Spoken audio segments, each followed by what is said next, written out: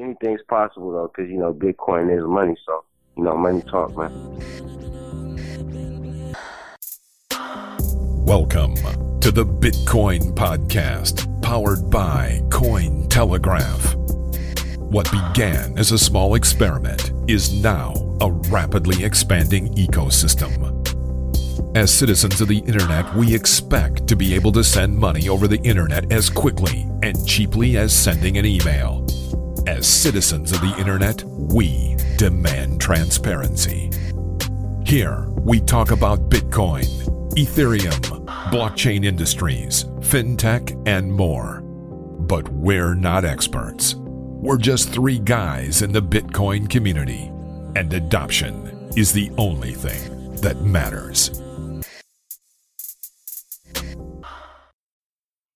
Hey everybody, welcome to the Bitcoin Podcast, episode number 86. I'm your first host, Marcello.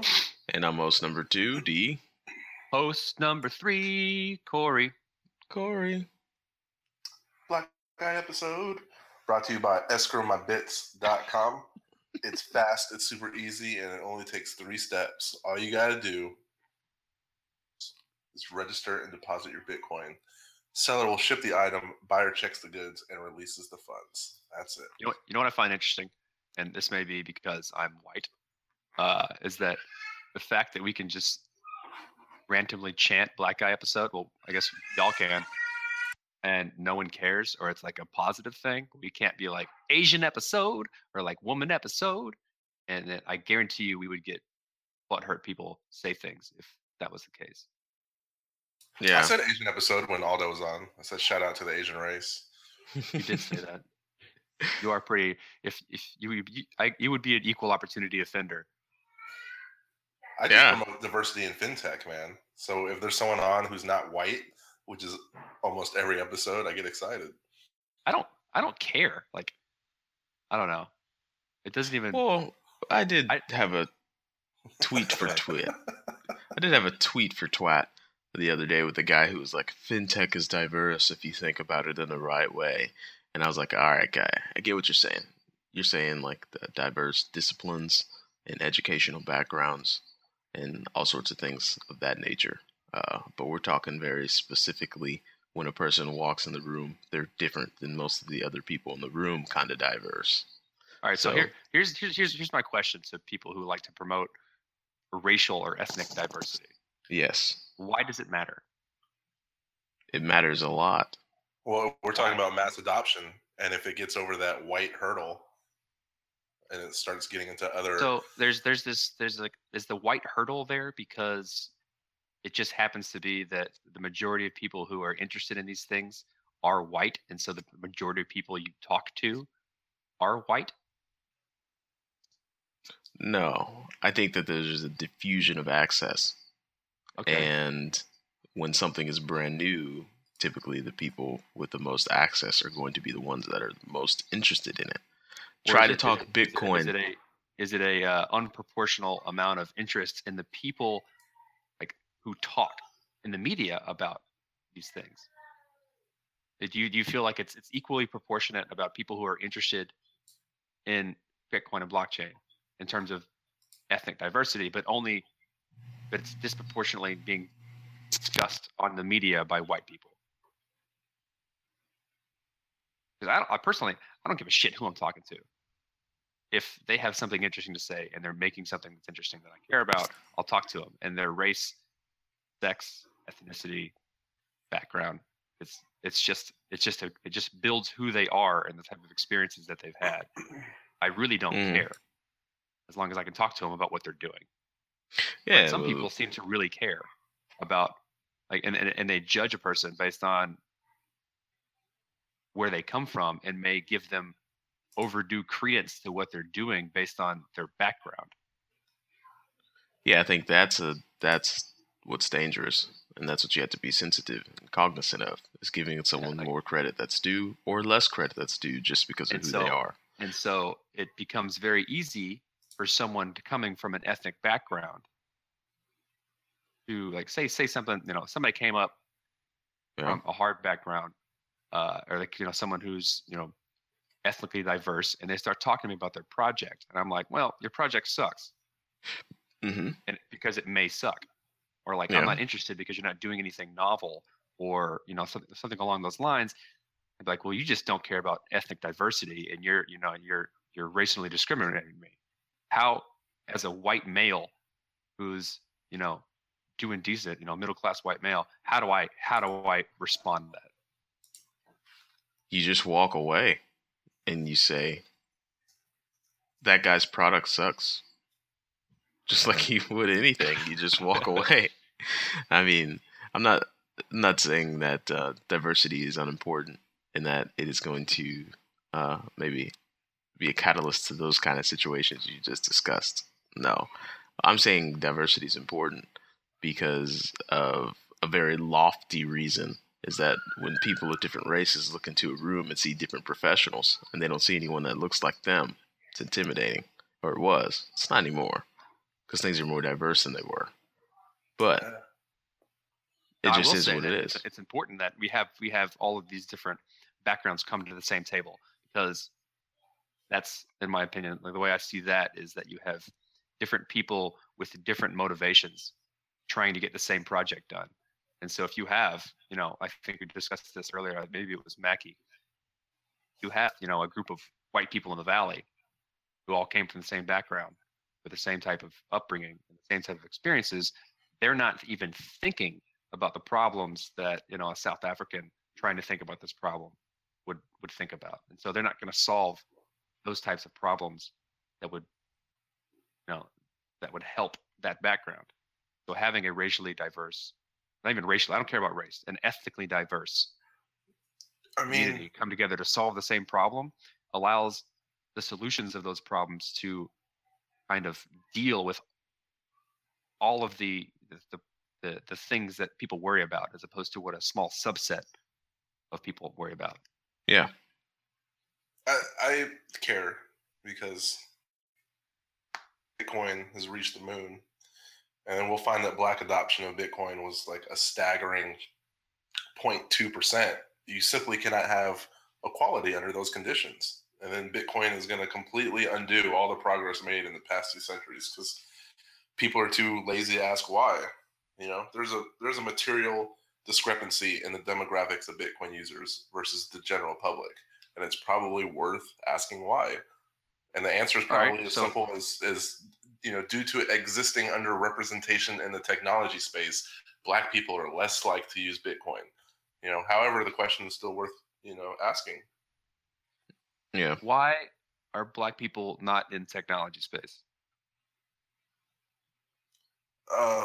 That's a deep question, man. It's not but really it all about has to skin do color. It's about demographics, I think, and why certain Yeah. groups of the population use Bitcoin and other groups don't. It's an extremely relevant question to ask, unless we cater to those subsets. Why would talking about Black people using Bitcoin, I'm just saying Black people because that's what's brought up, and why, if you could be more politically correct and say, why would ethnic minorities in talking about this help ethnic minorities get into the scene? If they don't use it already, why would talking about it make them use it?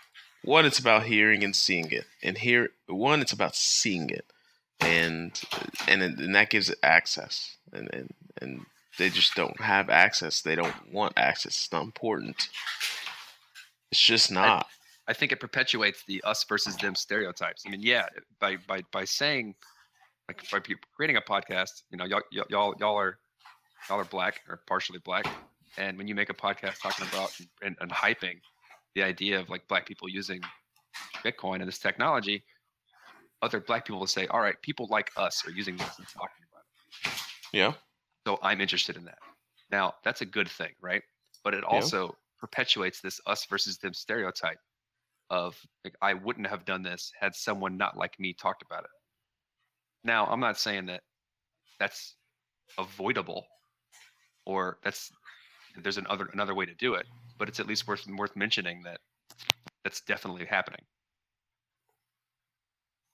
I mean, is it a problem that the NBA has more Black athlete superstars than white?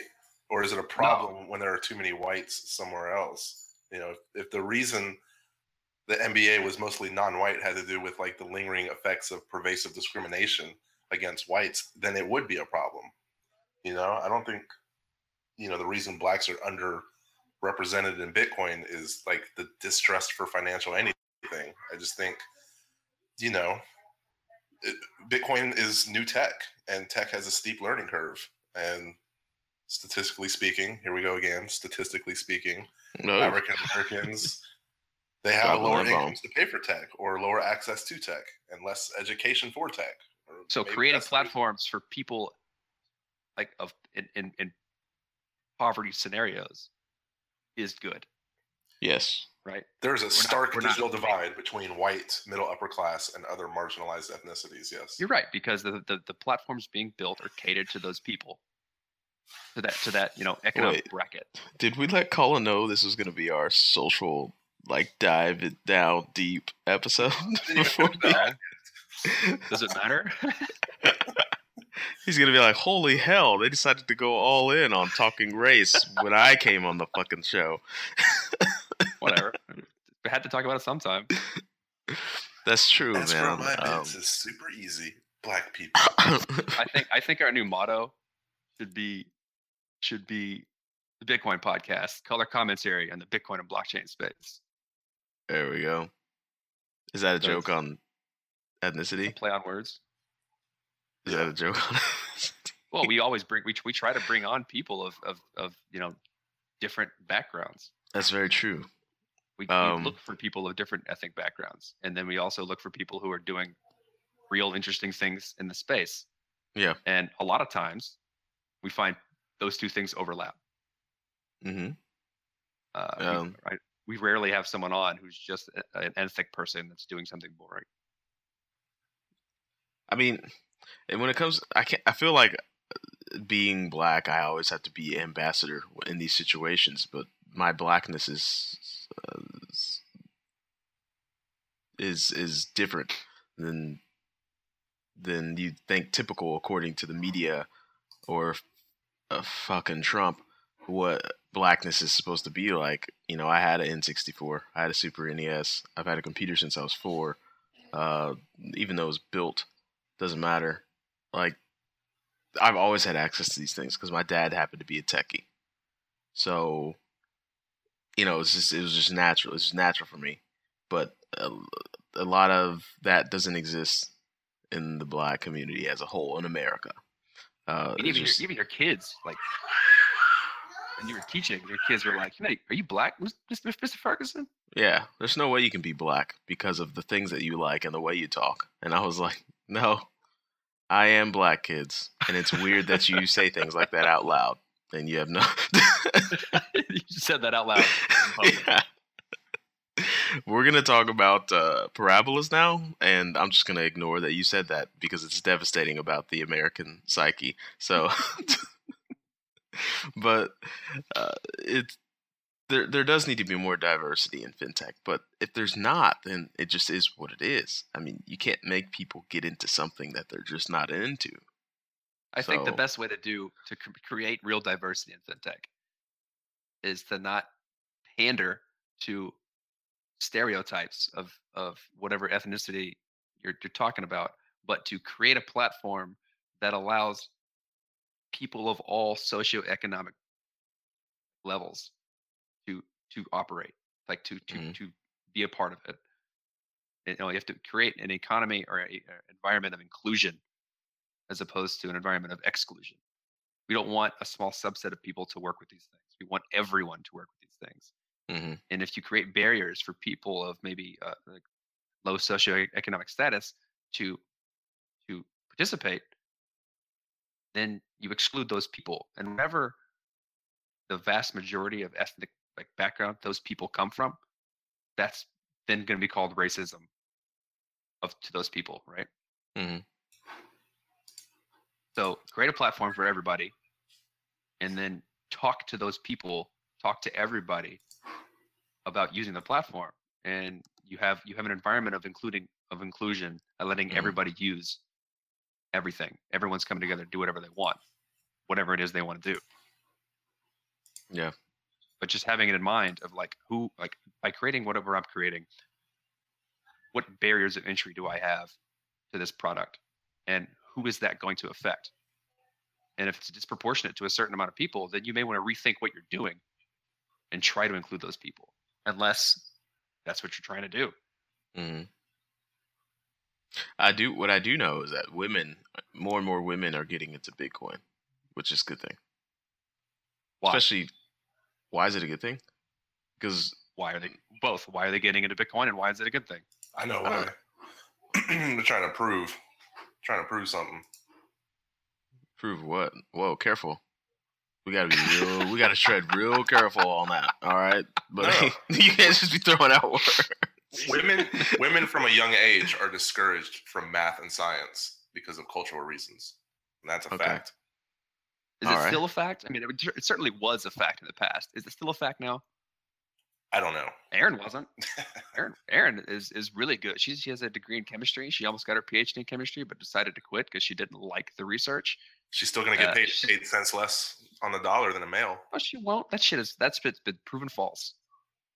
Has it? The disproportionate wage of a woman has been proven false from a quantitative standpoint, completely objectively.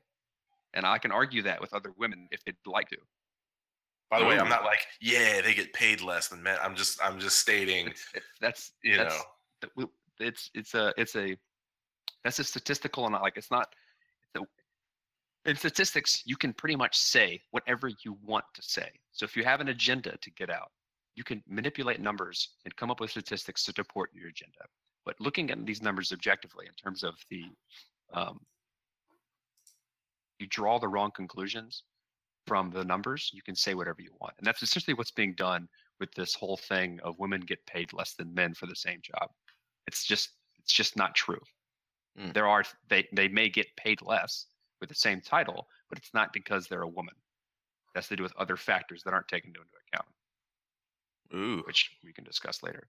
We're getting deep on the Bitcoin podcast today. Well, I find these things. I find these interesting, and I wanted to I heard this a lot, and I wanted to dig into it. And it comes to the fact that that's not necessarily true. It's more complicated than that. As with every other real issue in the world, you can't just put a black and white statement on things and say it's done.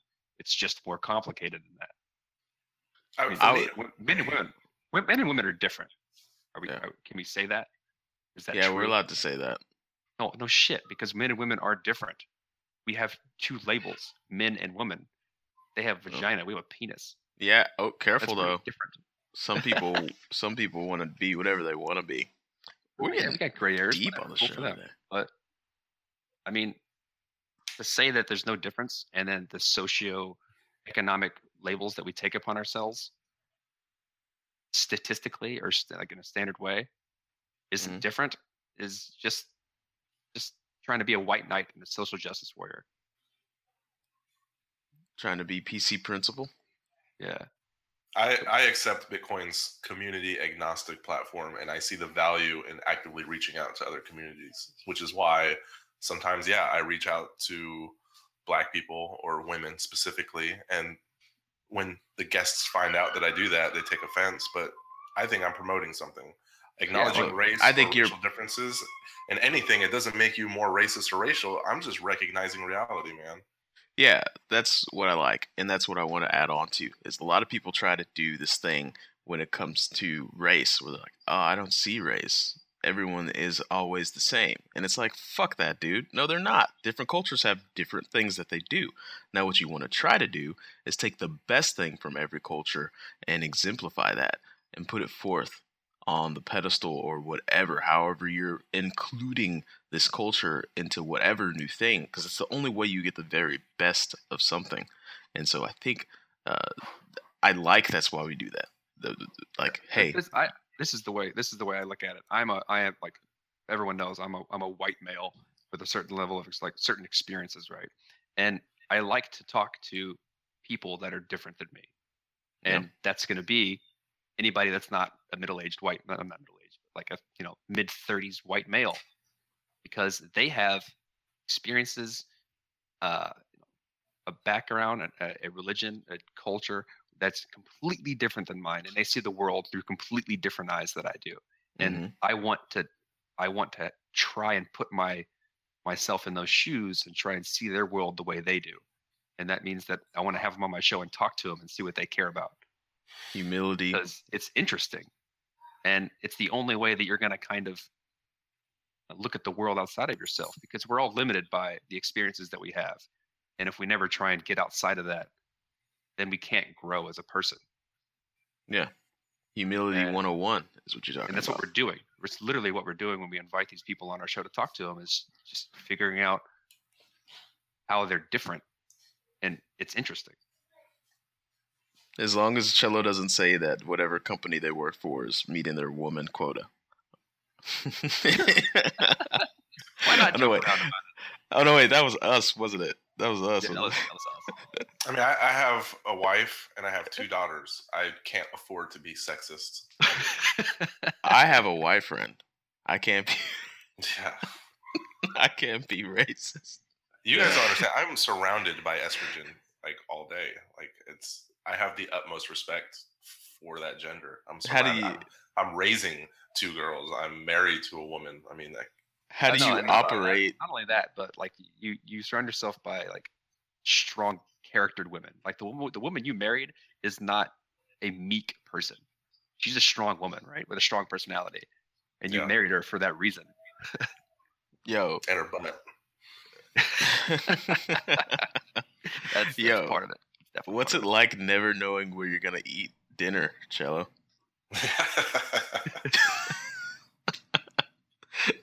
What's that about?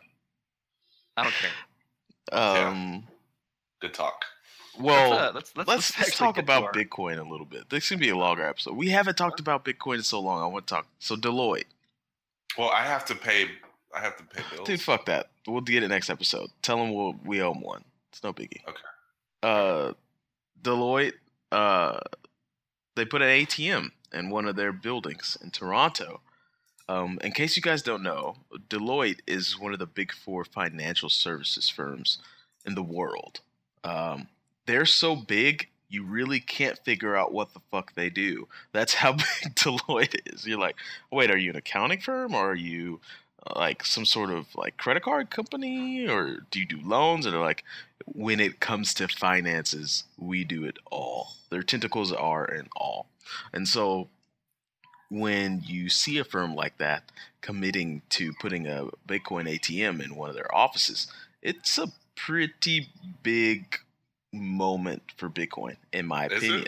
How does Deloitte boost adoption by installing a Bitcoin ATM in their office? Well, because of the level of access of and affluence of people walking around in the offices of Deloitte.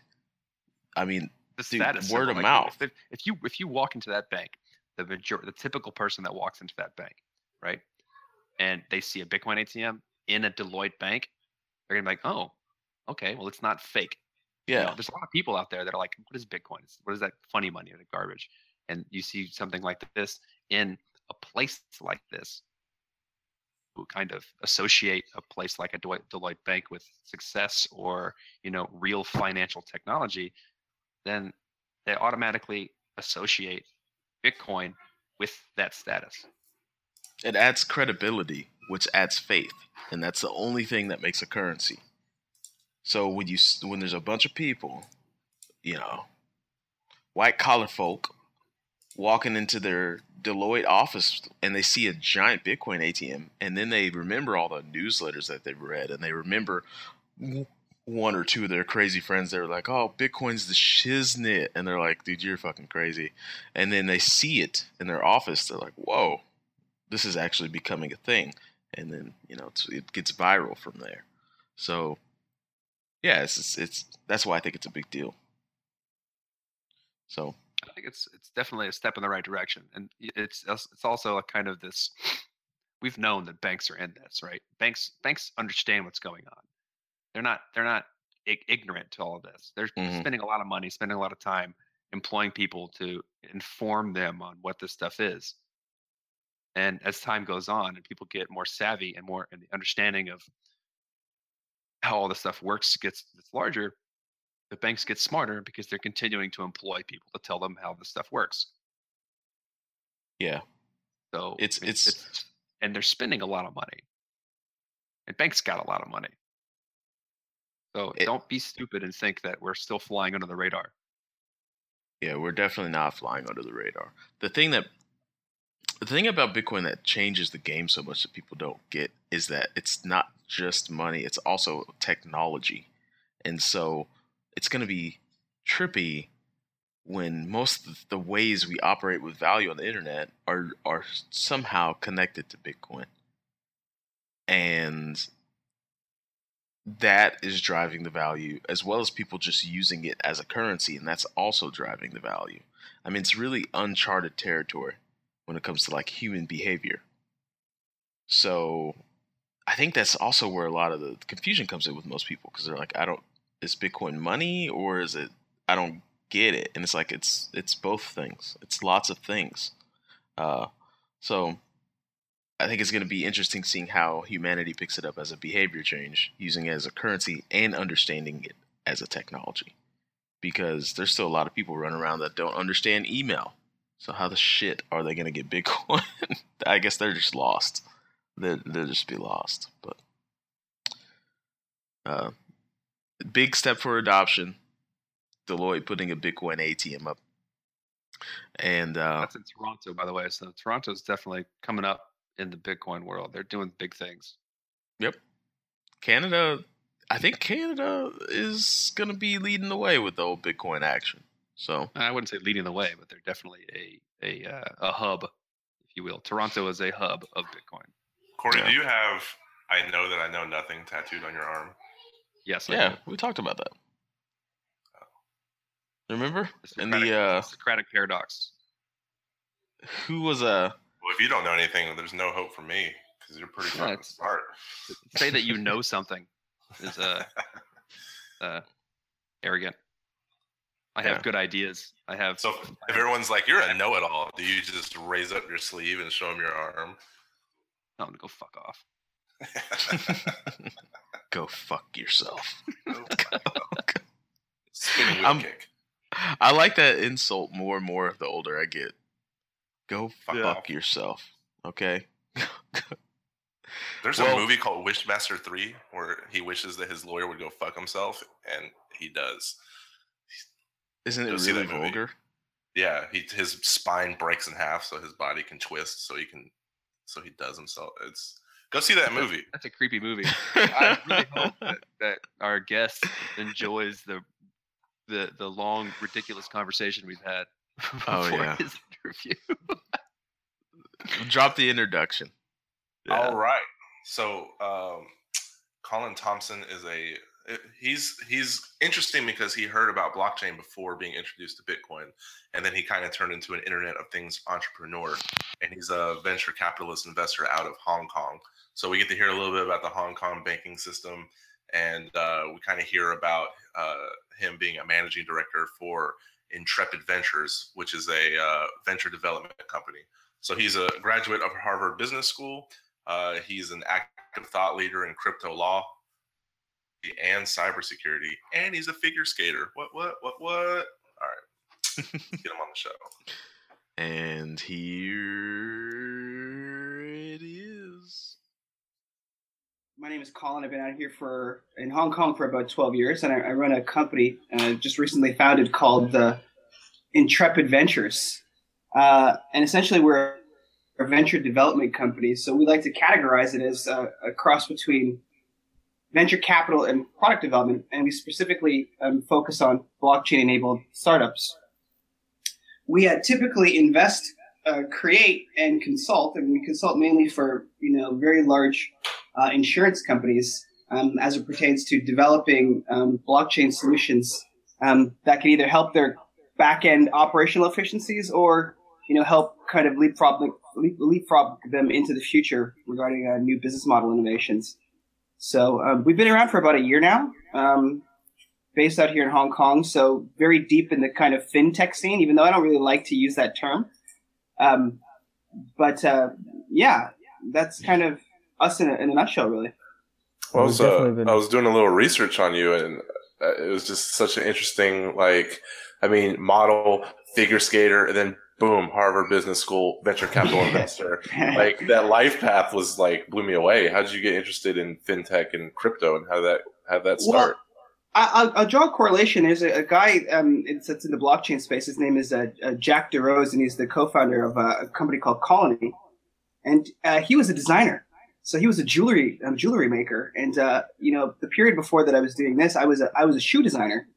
And what ended up happening is I didn't really like working in the fashion industry. I really loved design and creativity, but just didn't like the industry. And I asked myself, what could I do that would have a similar landscape in terms of being creative, a very large landscape. And I thought, technology would be really, really interesting. And I had been in venture capital before, mostly on the media and entertainment side. So I figured I'd get back into that after I sold my fashion company. But it was the blockchain that really opened up my imagination in terms of what you could do creatively with the space. So as a designer, I kind of transitioned back into technology, into the blockchain, because I felt that you could be really kind of innovative in that space.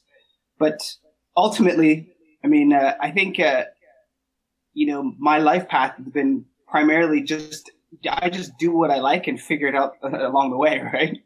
And it's just kind of rolled into all these different things. But I'm very happy with where I'm at now. It really seemed like this idea of being cutting edge, being innovative, and really being able to have an impact on the world in terms of whatever you create was really the most interesting thing about the blockchain to me. So that's how I kind of ended up here as a kind of a middle-aged guy. Right on. So let's take it to so you got into blockchain, and most people, of course, we all start with Bitcoin. But you've seen to. I didn't know. You didn't. How did you start then? No, I was. I left my last VC fund, which was that I helped develop here in Hong Kong, and I was looking to start something new, a new model, a new way of doing things, and I was thinking, okay, what is interesting that's out there that'll have more of an impact than just consumer apps? And I typically learn a lot of things from podcasts or YouTube. So I went on YouTube and I just did a search, and I'd been hearing about the blockchain and I didn't know what it was. So I just typed in blockchain, and invariably what ended up coming up was two videos, one with Stephen Tall and one with Vitalik Buterin. And I looked at these two guys and I was like, what are these guys talking about? This sounds pretty cool. And then I looked into it, and I just got more and more enthusiastic about it. And so, this was maybe about a year and a half ago. And I reached out to Stephen and I reached out to Vitalik and kind of built up a relationship with them in the very early days. And that's how I got into it. And then just went gung-ho and then, kind of built the company around that, So I started with Ethereum as opposed to Bitcoin. Bitcoin to me was kind of like, what's this Bitcoin thing? I don't know what it is. How about that? That's interesting, because that would mean you're kind of, I don't know, I feel like I get a lot of pushback when I mention altcoins or private blockchains or anything outside of the realm of a public ledger. And if you come at from this angle, and you're also a VC company looking for blockchain enabled technology, you're definitely looking for these other cases that most people in the scene are almost scoffing at and telling you it's terrible. How do you feel about, or what do you say to these types of people in terms of like the use cases or why these things aren't going to fail? I mean, you hit the nail like right on the head to be hackneyed about it. But to be contrarian, I think that some of the most exciting things that are happening around the blockchain or distributed ledgers are the things that are non-financial services or have elements of financial services that are applied to different industries and technologies. So a lot of the things that are content distribution right now is super interesting. Digital rights management, music, those are really kind of exciting space. So we look at all those and we go, wow, those are super exciting areas that don't have to do with payments. So we made a very conscious decision, like as we got into this space, to say like, there's like 500 people doing payments. Forget that. Somebody will figure that out. What are all the other interesting things that are going on in this space? And who's being creative? Who's being innovative? Who's doing things that are out of the box that, we might be able to, as an investor, be a part of something very significant, or as a partner, or, maybe developer, beachhead in an area where we might be able to pioneer, a technology that might be able to transform an industry. So to us, that's the most exciting things. And if someone discards that, we just look at them as kind of like, you're not really embracing what this technology is all about. All right, so that definitely automatically brought you into this booming idea of the Internet of Things. And being in Hong Kong, you have this plethora of device creation. You have the hardware at your fingertips. And how this market is growing, how does blockchain fit into that? Well, I think of the blockchain as it fits into IoT as kind of like a part of the infrastructure that allows you to transfer value or to secure information. And the premise and the idea is, do you necessarily want Google knowing that much about you and your life, what you search, where you go, what you ride, when you open your fridge, when you turn on your heat? And I think that, something like the blockchain, in terms of, anchoring privacy and being able to have some kind of level of control over that, being able to redistribute energy, are all really fascinating propositions. So, I mean, we haven't delved so much into IoT yet because for some reason, there's a lot of, around most of the emerging technologies, there's a lot of hype, but it's still very nascent. And there hasn't been enough connective tissue at the very, foundational layers to allow for really kind of leapfrog innovations. There's still pieces missing. And one of the areas that we felt that was really kind of missing that's now starting to pop up is this idea of the smart meter. So what is this kind of like connecting route that allows you to, not centralized, but to aggregate the information around, like, say, your house or your devices that can then be turned into information or a transfer of value. And one of the most exciting companies, again, in this kind of alternative cryptocurrency or alternative blockchain world is a company out of Europe called Grid Singularity, which is, kind of like the Ethereum of energy.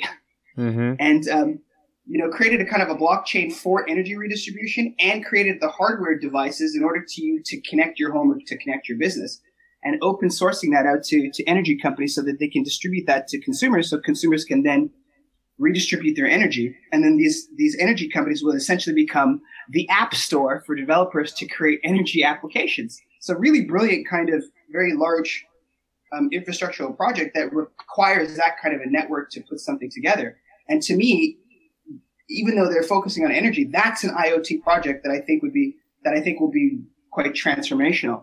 But to your point, we looked at literally like the geo arbitrage of Hong Kong going, we're really good with financial technology. We're, 45 minutes away from Shenzhen, so we can make hardware. It's a really exciting ecosystem. How can we take, financial technology, the blockchain and hardware and maybe create something quite interesting around that space? And we're looking in that space, but we haven't come across anything that's been a kind of a breakout application or technology that we can kind of sink our teeth into. So you mentioned kind of the right way to do things and the wrong way. What are your thoughts on startup collaboration? Do you think that's a smart move? Totally. I mean, like I would have to simply because I think that, the model of our company at Intrepid is this idea of the collaboration between a startup and a large company, in the sense that the large company has the resources. The startup does not have the resources, whereas the startup has all the ideas and the innovation, and the incumbent company does not have the ideas and the innovation.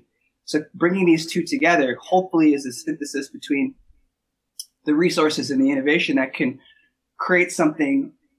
And again, at Intrepid, we don't like to use this term disruptive. We prefer the word transformational, in the sense that, I think that large companies and startups are looking for the same end goal, which is for the startups scale and for the incumbents sustainability.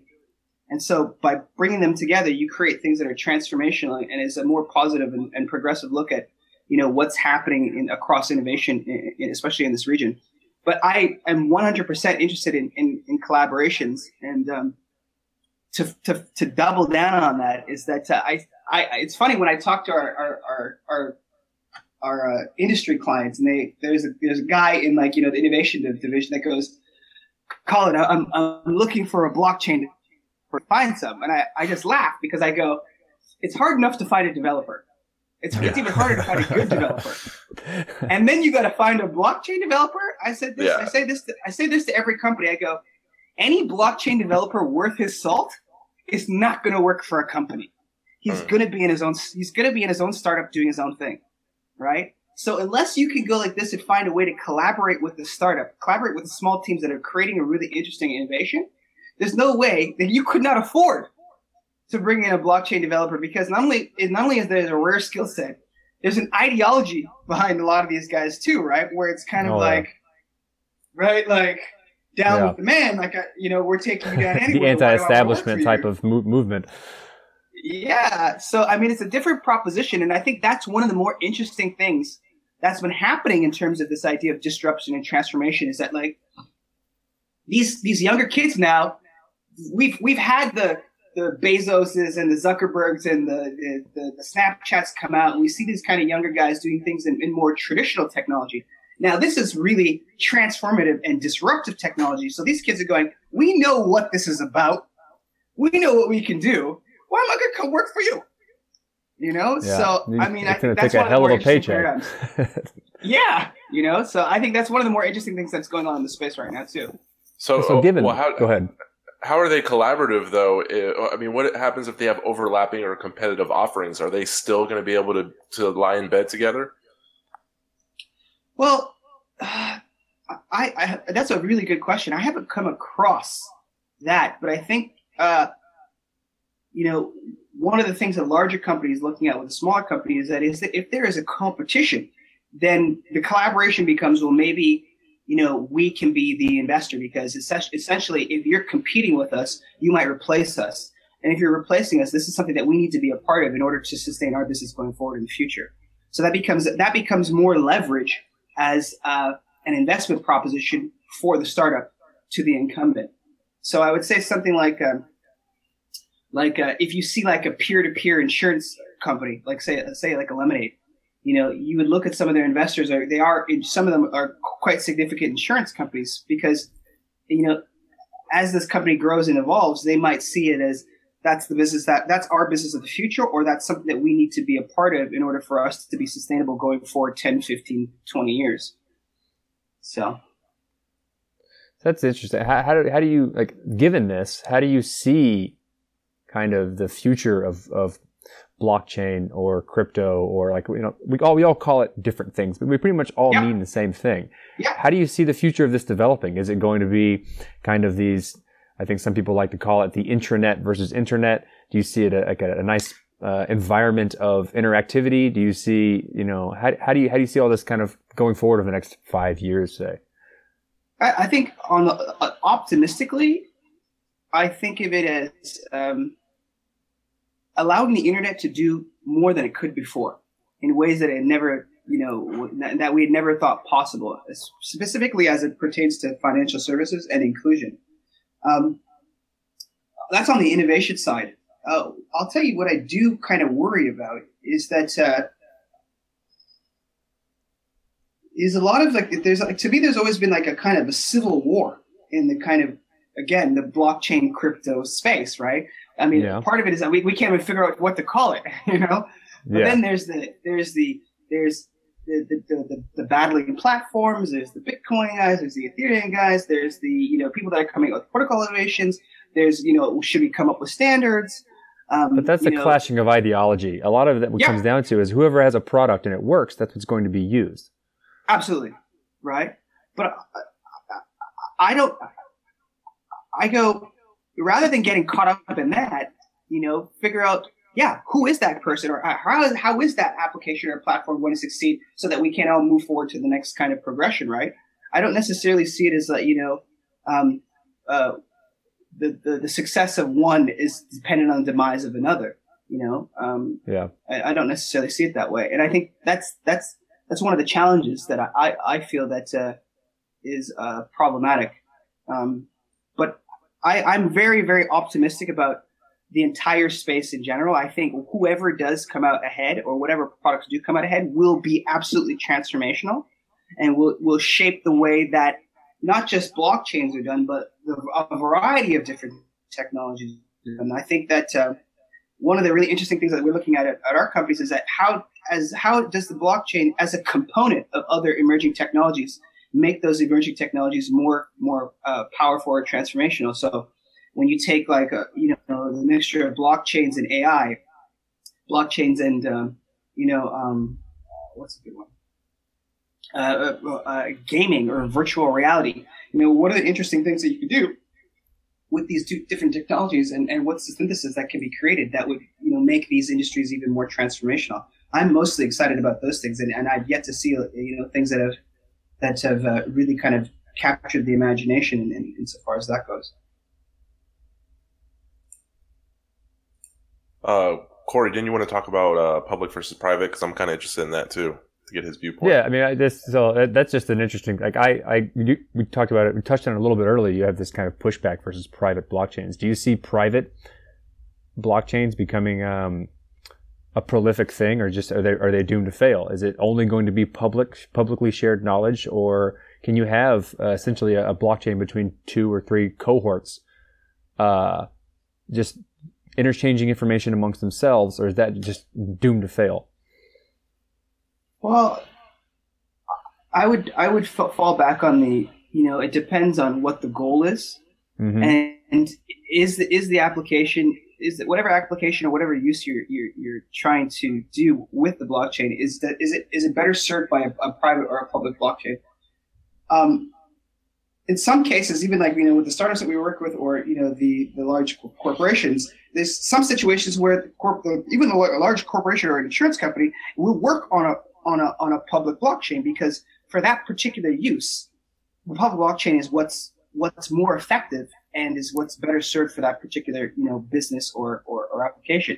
And in some of the cases, this idea of consortiums or private blockchains is much better suited. I don't think it's a debate between which one is better. I think it's which serves the purpose, and how can you use it so that new things can be done and can be created. And usually that's the kind of perspective that I take on it. Yeah, I think a good way to put it is that the community, or a good portion of the community, especially the maximalists or fanatics that don't see things from a large perspective, see blockchain as a hammer and not an entire tool set that a carpenter can use. And when they look through that lens, they say, well, you can only use it like this. This is the way it's supposed to be used. And if you don't see it through a wide perspective, then you're going to miss all of the possibilities of how these things can be used in their specific niche. And I think that's a lesson that, at least that's something that needs to be put out there a little more. Yeah, I 100% agree with you. I think I think the exciting thing about the blockchain is, what can you do with it? Why limit it? Yeah. Why say it has to be public or it has to be private? Like, why limit it? Say what are the things that we could do, and how can we do it? And I mean, there are some things that I kind of like look at and I go, and I'm sure you feel this too, is that like blockchains, crypto, Bitcoin are like right now, like there's a lot of hype. There's a lot of hype. Oh yeah. There's a lot of snake oil as well. I mean, there's a lot of snake oil, and it's like, getting down to actually building things and testing it and seeing whether it works. I actually commend those types of people, but the people that kind of go and like, wax poetic about like what it can do and what it can't do because they're doing a research paper is kind of like strange to me. But, this notion, like, when I think of like, private chains, when I see like, one industry on a chain, I go like, to me, that's not an innovation. You see 50 banks on a chain, I'm like, big deal. You know what I mean? Like, all that means is that they're talking to each other, essentially. I said, what would be interesting is that if you have, a cross constituency of industries on a private chain where they're sharing, mutually beneficial information, so that collaboratively that chain has created a synthesis and a competitive advantage that they could not create on their own. And I think that you'll see that like in things like in healthcare, where you have like insurance companies, a bank, a hospital, a regulator, all on maybe a private chain because it's information. And these authorities are trusted, but they're sharing data and information in a way that makes the person in the center, the consumer, have, more interesting information about their own health so that they can take care of themselves. I think that would be exciting. Definitely. I think medical care and the sharing of patient information in a standardized way is something that will definitely be revolutionized or changed over the next 5 or 10 years due to blockchain type technology. Absolutely. Well, that's one of the really exciting areas, so again, but like you were saying too, is that we've only been around for a year, but it's how many payments companies I've seen is unbelievable. But how many medical record, healthcare medical records companies that I've seen, that are using blockchain technology? Healthcare and medical is just as big, if not bigger than financial services. So it's that's a huge opportunity, but I'm not seeing that much in that space. But what you just said would be amazing. Well, let's start even simpler. Colin, how hard is it to open a Hong Kong bank account, for instance? How hard? I see you've done a little bit of research. A little bit. We do our due diligence. There's I've been in Hong Kong for about 14 years now, and they talk about how it's the freest economy and this and ease of doing business, and that's on a surface level very, very true. But what has happened over the course of the last few years, especially as it pertains to entrepreneurs, and if you're from another country, God forbid you're American, is that they've clamped down so much on AML, like money laundering, that the banks here will refuse, and it's not a policy that they have that's written down somewhere. They will refuse to open up a bank account for an American and for a new account, especially if you don't have a relationship with the bank. So, I've been here for I'm going to call them out. I'm a Citibank client for 7 years, personal accounts. I went to open up a business bank account for them for this company, and they straight out refused it. Right? That's crazy. And then they don't tell you why, right? And the shadow reason is because it's just, and I'll give you one of the examples of what they make you do to open the account. They say, in order to open the account, not only do you have to have your proof of address, your ID, your passport, all that stuff, you have to have a transaction that's already been done on the account. Yeah. So the question becomes, how is that possible if I don't have a bank account? Right? Well, sorry, we can't open the account for you then. Right? So they'll create things that will make it impossible for you to open up the account so they can kind of cover themselves. But, over the course of the last few months, there's been so many complaints here to Hong Kong that, to the authorities here in Hong Kong that, the regulators have clamped down on that. So, people are finding it a little bit more easy to open up bank accounts, especially if they don't have a relationship with the bank. So, thank God. But I guess to counter that, I can send you Bitcoin now for 0 cents, and you can have it in your bank account. But how easy is it for you to use a currency like Bitcoin in Hong Kong right now? Would that be useful for you? We've got I think we had some of the first Bitcoin ATMs and stuff. So so we can get Bitcoin. But it's the culture here isn't as pervasive as, say, maybe in North America or in Europe. If I'm purchasing things online, no problem with Bitcoin. But to go and kind of live my kind of daily life using Bitcoin here in Hong Kong we're probably far off from that. However, a few wallet payment companies were just licensed by the Hong Kong government here just recently. So it'll be interesting to see what they do to innovate around payments and transactions, and if Bitcoin might be a part of that. Yeah. All right. Yeah. Well, we could wrap this up. We got one more question for you. That's what we ask all of our guests. Cool. In 10 words or less, can you describe blockchain?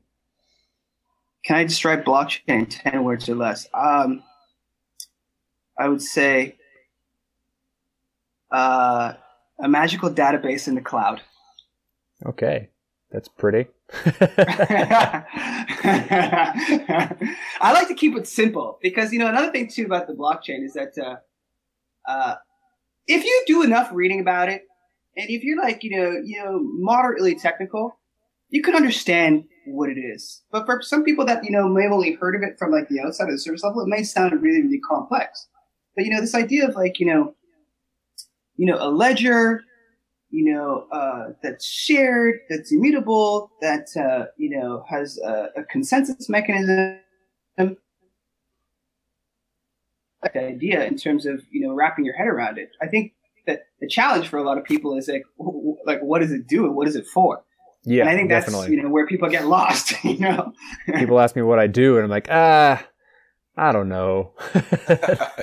Yeah, But I mean, what I find exciting about this is that 20, 30 years ago, the people that were working on the internet, they were kind of like the blockchain community. It was a little bit fringe. Yeah. The people that were working on PCs in like the mid 70s, they were kind of nerdy, geeky, fringe guys, and then all of a sudden it became super mainstream, right? So it's like, even Bitcoin now has kind of gotten a lot more ubiquitous, but I mean, it's still quite fringe. But 7 years ago, it was super fringe. Yeah. Oh, yeah. So I look at it as this is just part of the natural progression of a movement or an industry, right? So. Yeah, people think we're nerds now. Just you wait. Yeah, yeah, and like that's what I get most excited about is that it's sooner or later everybody's going to know what a blockchain is and what it does, and like the same way people know how the telephone works. Yep. So awesome, Absolutely. Guys. Hey, well, yeah. my boy Corey here, he practices BJJ, and I heard a few years back that you were with some UFC fighters down at Tiger Muay Thai Training Center. Tiger Muay Thai, yeah. Man, we're huge MMA fans, so you got to tell us about that before you go real quick. Oh, I kind of went through. This was like it's the same time I was kind of transitioning from my last company into what I'm doing now. So it was kind of like a soul searching thing, and I just started kind of working out.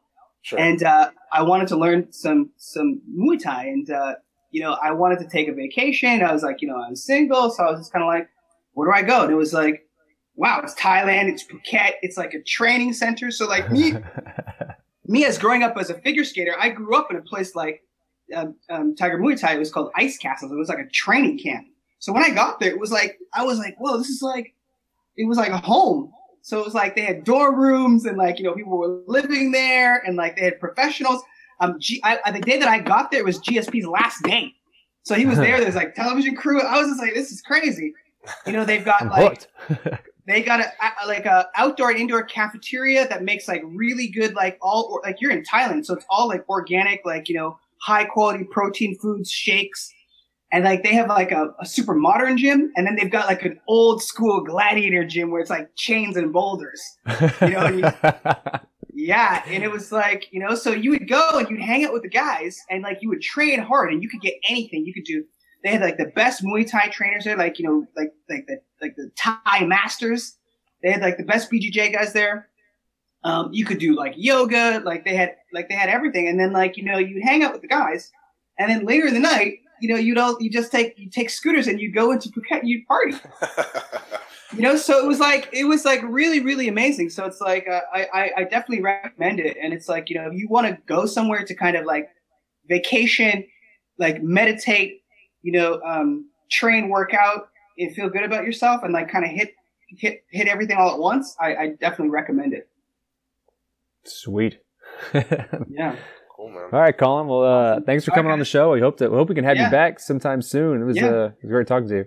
Yeah, I feel like you have 1,000 more stories that you haven't shared with us that you need to come back on soon. Yeah, I'd love to. So, I mean, I think, we're all, the great thing about you guys doing a podcast is that by nature is like, you're the oracles of the industry, and it's a continuous dialogue and evolution for everybody. So, you never know. You guys might be like, become like the Charlie Rose of the Bitcoin blockchain space in the next 10 years. Snap. That would might see us on billboards. Right? Awesome. Thank you. All right, guys. All right. Thanks a lot. All right. Later.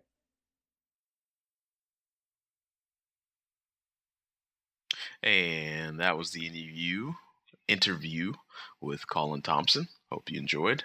Hope you opened up your eyes a little bit and you go do some research on your own, because that's what we really try to do here.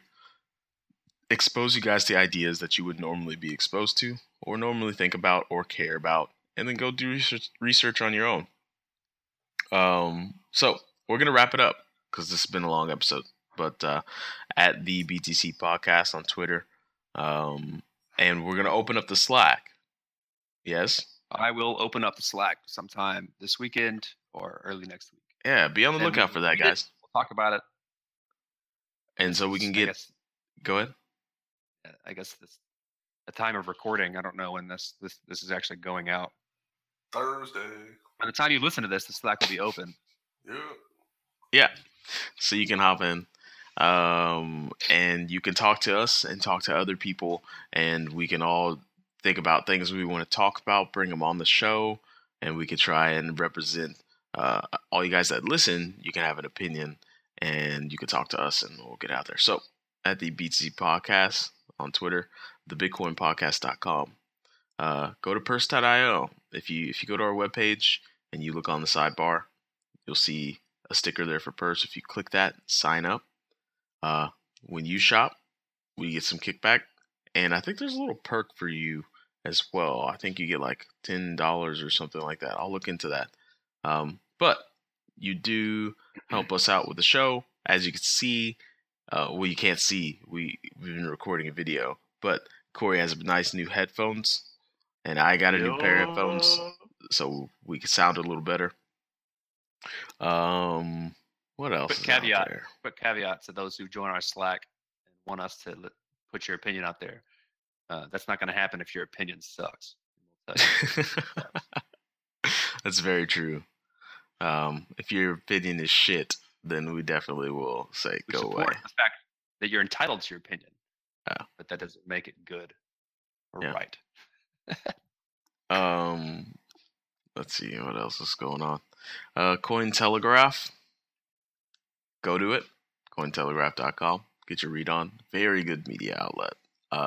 All kinds of stories, deep dives, opinions. It's good. It's good stuff. And if you're awesome and you do something awesome in the space, they will cartoon you. You will be a cartoon forever, immortalized as a cartoon. So if that's all, shout out to Zoe. Shout out to Sanaa.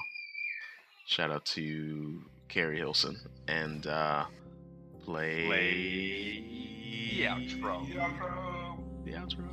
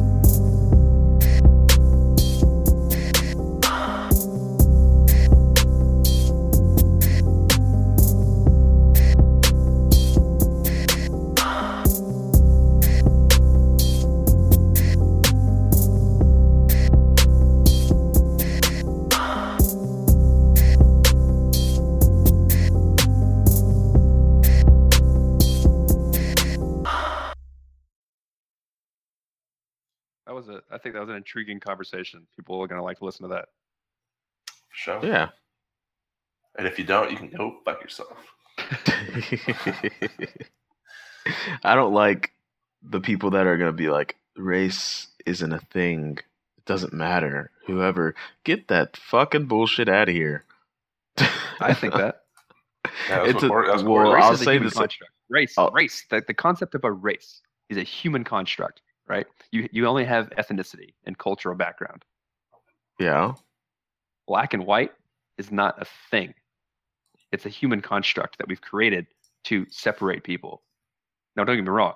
You're a black dude, but why are you a black dude? Because you identify with other people of your race because you were brought over from Africa and you're kind of subject to this whole history of things. Yeah. There's a deep history there. Yeah, there's a deep history associated with it, but that's because of the ethnic background. Thing to say, though. Well, no shit. That's what I am. But I mean, but because it's so ingrained in our society, you have to embrace it. But like from a scientific standpoint, it's a human construct that we've created to separate people. Okay, I see that. But it's real. The actual definition of it. But we can't, since humanity isn't smart enough to differentiate race from ethnicity, because we're not on a massive scale, then you can't just say race isn't a thing, because it is. Different races do different things, and different races do different things better than other races too.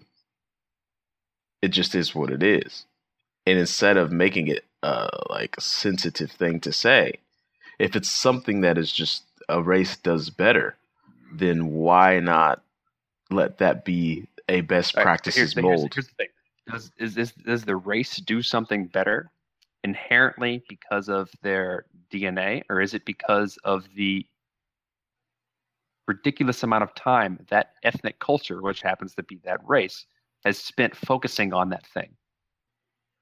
That's the question. I'm not saying it's easy. It has nothing to do with the human. It has to do with the group of humans that they came from and what that group of humans focused on their entire history, right? Mm-hmm. And the type of culture that they have and where they put their priorities.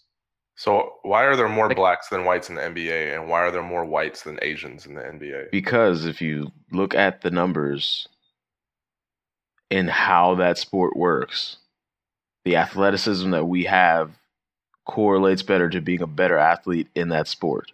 So they can't study more. They can't try harder to get in. It's just it's dependent on their race. Where are you spending your time as a human, right? Like statistically. So I would say more often than not, black people are spending their time growing up playing basketball and not studying math. Yeah.